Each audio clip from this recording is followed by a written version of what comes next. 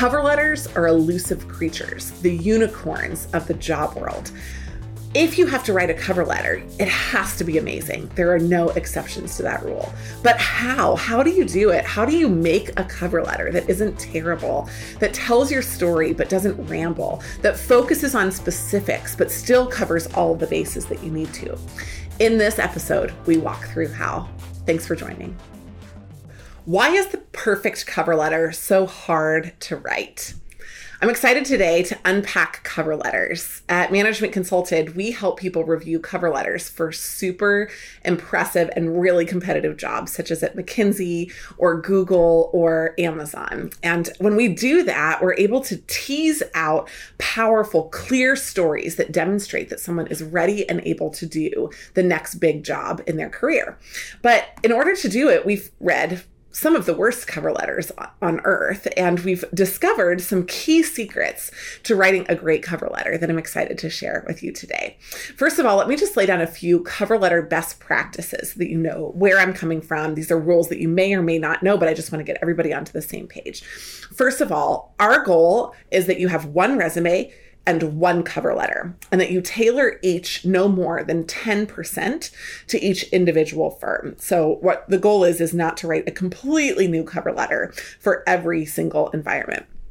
The second thing that's important to know is that one paragraph that we're going to touch is going to be the networking paragraph, otherwise known as the why the firm paragraph. This is where you say why Google or why Amazon or why McKinsey. So in that paragraph is where we're going to really tailor this letter. Everything else will be consistent across all firms. The third thing that's really important is that we want to make sure that this cover letter does an important job, which is not just get you an interview, but also tell enough of your story that you're known to your interviewers, which helps you ultimately get the job. Now, I've mentioned the word story already a few times, and that's really the key to a great cover letter. It's to tell a compelling story. But we don't think about the story. We think about the story broken down into three aspects of the cover letter when we're building it. And we think about it in terms of the structure of the cover letter. We think about it in terms of the format of the cover letter. And finally, we think about it when we go into the wording of each of the individual stories. Now, I'll start with the structure. There are two cover letter structures that you can pick. The first one is a chronological structure. And the chronological structure goes like this. You start with education, then leadership, then work experience, and then why the firm. It's 4 to 6 total paragraphs, and the chronological story begins at the beginning and ends at the end. For those of you that have had a fairly traditional pathway where you've built on and developed stronger experience over time, this can be a really compelling read. However, the more popular style, and the one that we're trending more people toward over time, is a bullet-pointed cover letter. Bullet points give you the flexibility to move around the stories in light of who you're applying to.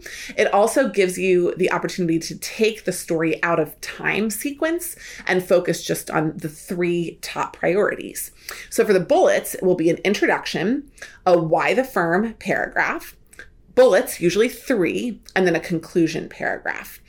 The bullets will be 4 to 5 written lines maximum for each one of the bullets.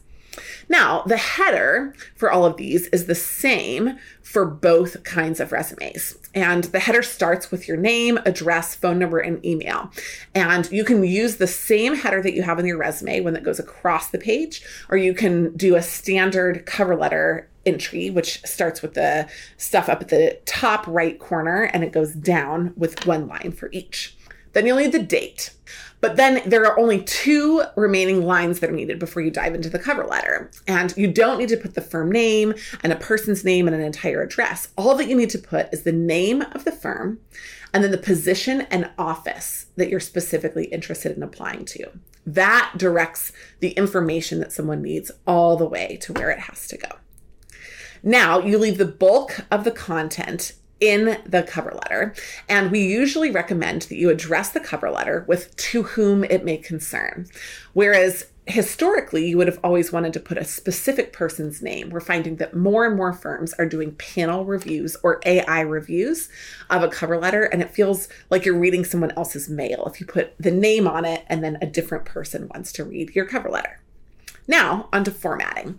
Cover letter formatting is really crucial. Font type has to match your resume. So one of the big mistakes that people make is that they have this cover letter that's beautiful, but completely separate from the resume. The two go together in a package, so you need to match the font type. Second, your font type might be too large. Many people use 12-point font for the cover letter, and it starts to look like a high schooler wrote it. What we're looking for is a 10-point font, leaving room for some white space in the cover letter. The margins should be 0.8 inches in the cover letter. This is a little bit smaller than 1 inch, but it doesn't leave too little space and it doesn't cram the space. The length should be a mostly full 1 page. So it's okay for the cover letter to take up all or most of a single page. It should take up at least 2/3 of the page. The spacing should be single spaced, and like the resume, the color should be black and white. And so now if we've got a great structure chosen and we have the great formatting fixed, how do we actually build the core content of the cover letter? Well, we do this with our clients that are using our cover letter service by asking for 3 stories. We find often that clients go through the process of telling their story with generalities, and we go back and help make them specific. So we ask for 3 stories. Often it will be one from an academic experience, one from a leadership experience, and one from a work experience. But sometimes you're a little removed from school. Great. 2 work experiences and a leadership experience. Sometimes you have really incredible work experience and that's what you want to focus on. 3 different work experiences. The key is to have 3 different stories from 3 different experiences all told well. Now, let me talk about how you tell the story. First of all, the why the firm portion of the story is a personalized paragraph based on someone that you've spoken with inside the firm. This is not where you put that you've listened to their podcast or read their website. This is where you say, I've met somebody from your company. They're incredible for the following reasons, and this is really why I want to work with you. Then your 3 story deep dives are either embedded into paragraphs or bulleted out. For each one of them, you use 1 to 2 sentences each for a description of the content, the actions, and the results of a story. This is actually the same format that we recommend for your resume, but it's expanded upon into paragraph form here. In the variety, you also have to keep in mind that you want to make sure that you have varied word choice, no more than 2 instances of the same word inside the cover letter. And finally, just a few gut checks about your content. So once we've built the stories and this great why the firm paragraph, we're going to go back through and just make sure the following 3 things are true. You need to focus on you and not the firm. This is where you tell your story. You don't kiss up to how great they are. You should remove weak language. The words I feel or I believe are examples of weak language. Instead, you say things like I am confident or I am excited. And then finally, when appropriate, use specific technical keywords in your cover letter in case it's searched by AI. If you follow these rules to build a great cover letter and you emphasize your story with specifics instead of just generalities about your background, you're going to be well on your way to developing an awesome cover letter. But if you need help, we're here to help, and we would love to help you with your specific cover letter. In fact, you can send it in to us if you're not sure about buying our services, and we will tell you whether you need a full edit or not. We're excited to help you. Thanks so much for listening. Thanks so much for listening to this episode on cover letters. We've found that cover letters need a lot of improvement across the board. And if you take the tips in this episode and run with them, great.